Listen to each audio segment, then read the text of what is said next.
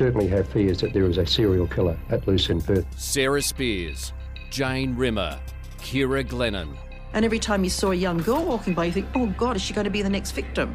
WA gripped by fear. All members of Western Australia have got a responsibility because these are our daughters and sisters.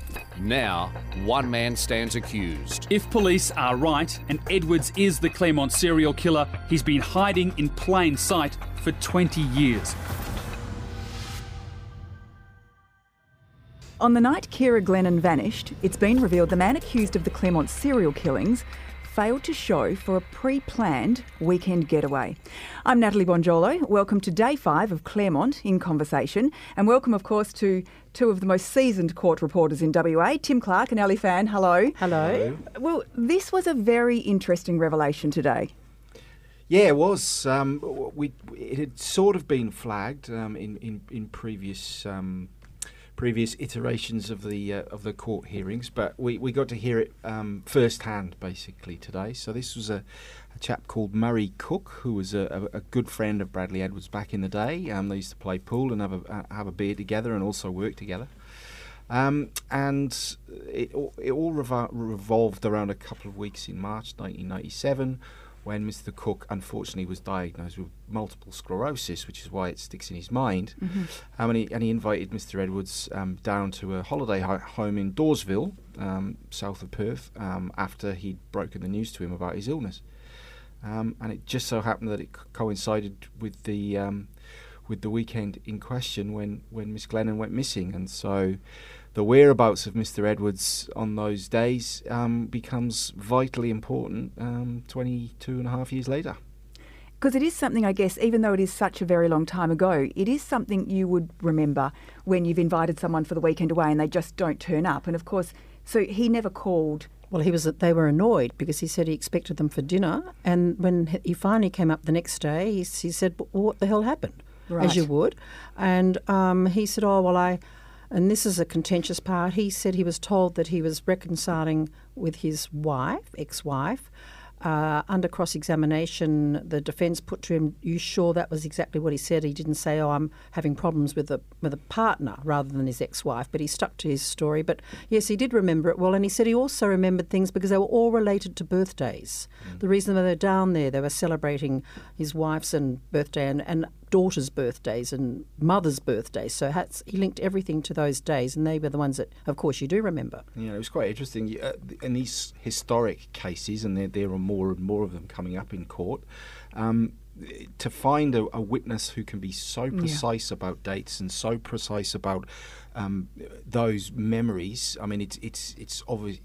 Any defence lawyer with half a grain of salt would obviously rely on that tyranny of time, if you like. That well, how can you possibly remember? But he tried to do that, didn't he? Well, he did, and he didn't get very far because Mr. Cook remembered exactly when he'd been diagnosed, as you would. Mm-hmm. He remembered that it was his wife's birthday on the 9th, his stepdaughter's birthday on the 10th, and his mother's birthday on the 21st. So that compacted that little passage of time perfectly, and on top of that, just so happens that his wife, who also gave evidence, was a meticulous diary keeper. Thank you very much, the prosecution gods, because she was able to turn up with her diaries and not only re-pinpoint those dates, but also point to some other dates back in January 1996, which, as we all know, are also very important, and Mr. Cook could also elaborate on. So, yeah, it was an interesting piece of historical memorisation that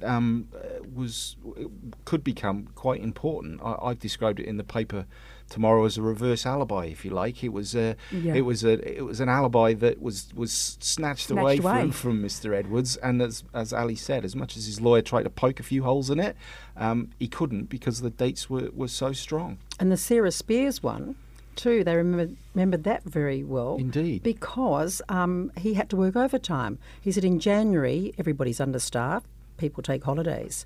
And she remembered it was overtime because they didn't pay much overtime. So he was up there at Dumar House. And, of course, they were working together just hours after Sarah Spears vanished on Australia Day 1996. Yeah, and doing that timeline, so we heard during the opening about the supposed screams in Mosman Park, which were about 2:30 in the morning. And the Cooks said today that they remembered Mr. Edwards turning up at their house to either drive or get a lift to Doomar House at 7:30.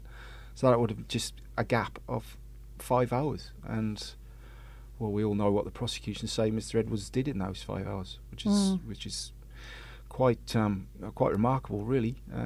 If the prosecution's proved right of how he could be Because he's one still person in one part of the morning and a completely different person just 5 hours later, apparently. And his demeanour doesn't change at all, does it? No. Doesn't waver. I was saying to someone, I said, look, it almost looks like he's just watching a boring movie. Yeah. Just his face doesn't change, his expressions don't change. Yeah, as well. I mean, we alluded to yesterday. There were just a couple of snatches yesterday. I was watching the home movies on the screens that his face sort of lit up. The child. Yeah, and I watched this morning. He actually did follow Mr. Cook as he walked quite slowly into court because he was using a cane because of his affliction. He did follow him quite closely, but there was no mouthing of greetings or raising of eyebrows or anything. He's just been stoic all week. And did you find out today whether he had remained friends with these people or whether they hadn't seen him for a long time before they've turned up in court today as witnesses? Well, during the evidence, Mr. Cook said that after he got his diagnosis, the friendship with Mr. Edwards waned because he just really didn't have the energy to keep it up. Right. And Sick leave and so forth. Indeed, yeah. and then he was forced to leave work, obviously, and so we got the impression that relationship had drifted apart. But over time and after the time, but obviously for the prosecution and for the trial and for the case, that 14-month, 15-month period, right when they were very close, is obviously absolutely key. What they did was they played pool together every Wednesday night. They started off as a friendship, just getting lifts home, and because they lived in the same neighbourhood, Bradley Edwards drove Murray Cook home, and they sort of began a friendship and played pool together every Wednesday. And that was about it, he said. Yeah. And then on the point of when he did turn up at Dawesville, supposedly in the morning on the Saturday, he's said to the Cooks have naturally asked him, well, where were you, mate? You were supposed to come down, we'd probably cook you dinner, we waited up. And he just said, oh, I'm really sorry, I was trying to reconcile with my ex-wife. And they were like, well, okay, we've got no reason to disbelieve you. But if you remember going back to the first wife's evidence on the first day of evidence, she was pointedly asked, did Bradley ever try and reconcile with you at any point after you moved out and moved in with the new boyfriend? And she very pointedly said no. Yep. So they're going to point to, well, not only did he not turn up when he said on that critical night, he lied about it when he got there in the morning, or that's what they will say. Well, the defence guy was saying that conversation was different. Correct. He said, you sure you said ex-wife? You sure it wasn't, I'm having problems with my current partner? But he didn't yield at all. He stuck to it. Neither of them. I definitely remember hearing the word wife. They both said. So that was a bit of a tick for the prosecution. And did the couple know that Ciara Glennon had gone missing the night before? Yeah, that was probably... That was strange, wasn't it? It was spooky. Yes.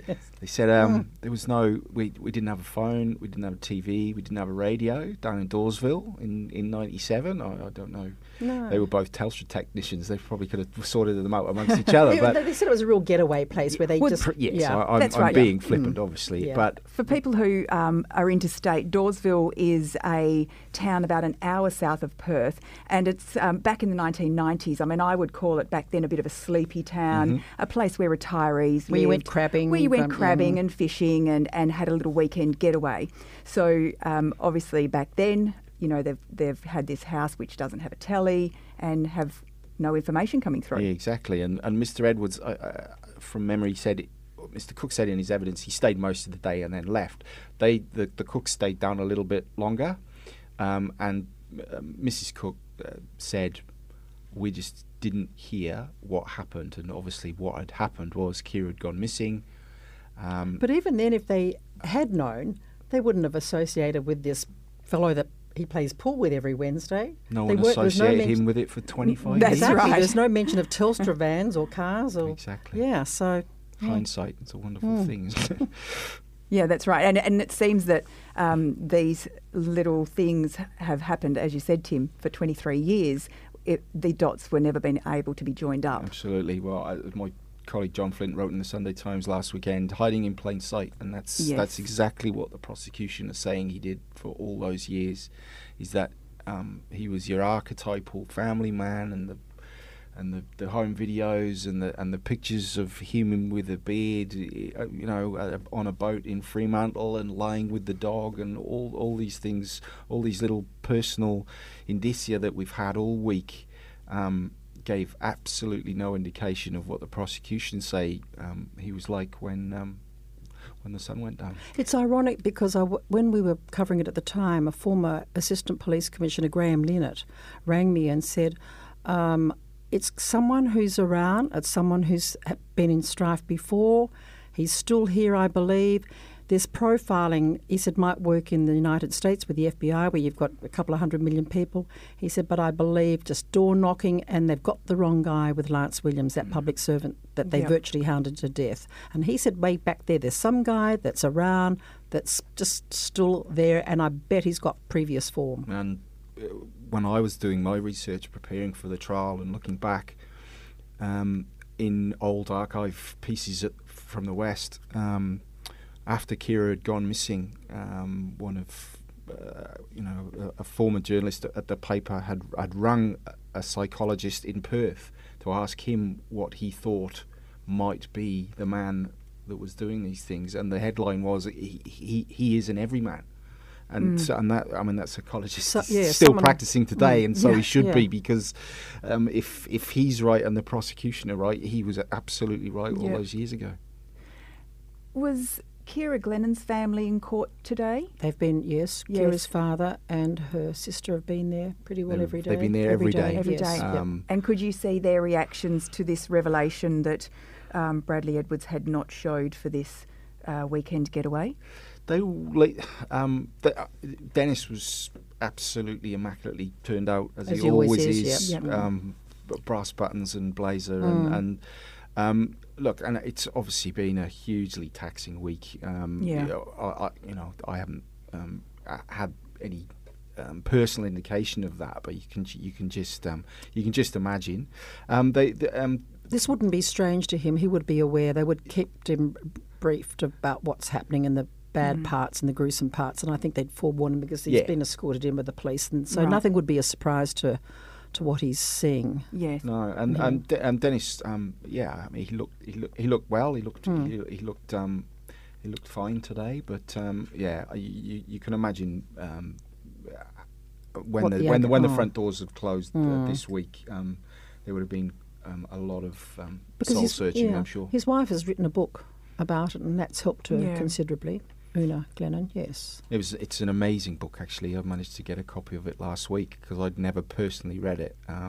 It's called Ciara's Gift. It was published by UWA Press back in 2010, I think. Right. And she had basically found that writing notes almost immediately after Ciara went missing for 10 years. She scribbled things down, thoughts, and just to purge herself of everything she was feeling. And she felt that really helped her. And then she combined it all, and I thoroughly recommend it. It's regardless of the subject matter, it's just an amazing treatise on how to deal with grief. Yes. And surprising revelations, or not revelations, the wrong word, but insights into how her and Dennis basically made their own paths. Yes. Sort of apart but together, if you know what I mean. They gave each other space. And it's beautifully written, so gentle and not the sort of heart-wrenching thing that you might imagine or others might think it would be. It's very calm in its phraseology, and it gives a wonderful insight into the family, particularly, but also how they dealt with it in the years after. And she was quite right at the beginning. She actually said why is it that everybody's approaching my husband for comment and they haven't come to Yeah, me? And very I said, well, interesting.